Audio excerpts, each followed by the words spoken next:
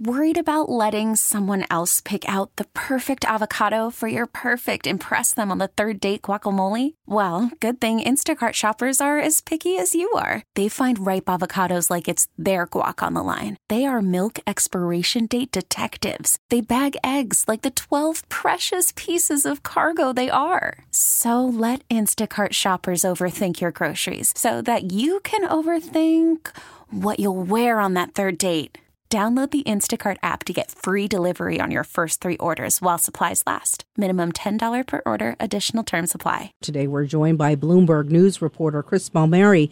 Chris, Disney says it will start laying off workers this week as it plans to cut 7,000 jobs this year. Do we know what areas are affected? Because I read something where ESPN was expecting to see some of those cuts. Yes, Disney has said that they're going to be company-wide, so you could expect ESPN, but also the theme parks. But in reality, the theme parks in particular have been going gangbusters recently, doing very well. The real big issue is Disney, like a lot of these companies, spent a lot of money on new content for its streaming services, trying to sign up as many subscribers as possible, and that's the business that's losing billions of dollars. And so the new CEO, Bob Iger, returning CEO, I should say, is probably going to focus mostly on the TV side, and in particular at this distribution unit that was set up by the previous CEO to sort of supervise where Disney's movies and TV shows went. That was very unpopular internally, and a lot of people there would likely lose their jobs. So when you're looking at Disney Plus or the Disney streaming, where did they go wrong? Well, like a lot of folks, and we're seeing this across the business, a retrenching and spending on whether it's NBC with the Peacock and Warner Brothers with HBO Max.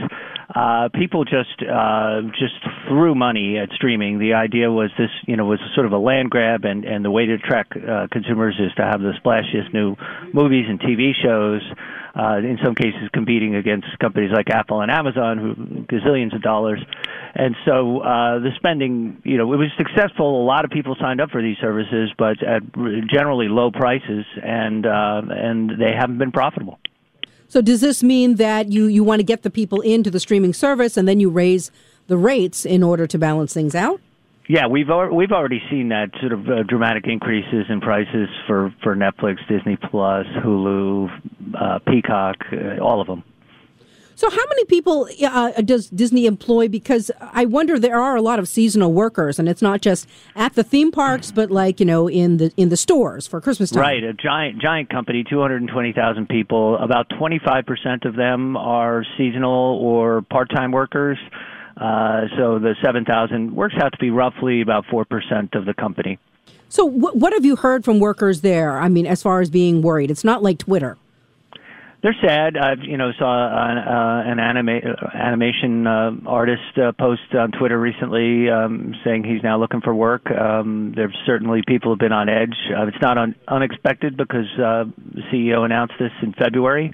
And they've been upper management has been just sort of working through where they can cut.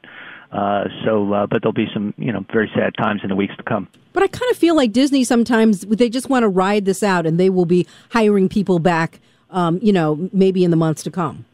Always seems to be the case in the way big companies operate.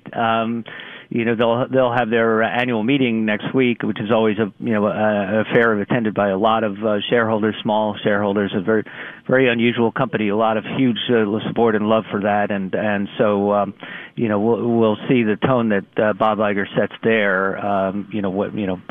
Right now he's definitely saying that we're in cost cutting mode, but where the growth comes from will be the next. Will this be his first meeting since taking over?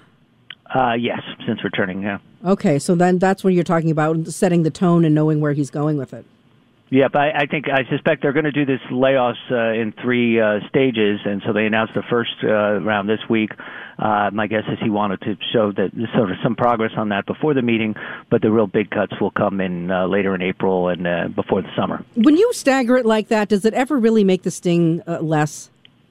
I think he does, actually. I mean, he gave a big number, 7,000 people, but we've seen this in other companies like Warner Brothers in particular, Netflix. The layoffs came in sort of drips and drabs, and it doesn't, it doesn't get the same number of headlines, Chris, thanks very much. That is Bloomberg News reporter Chris Palmeri.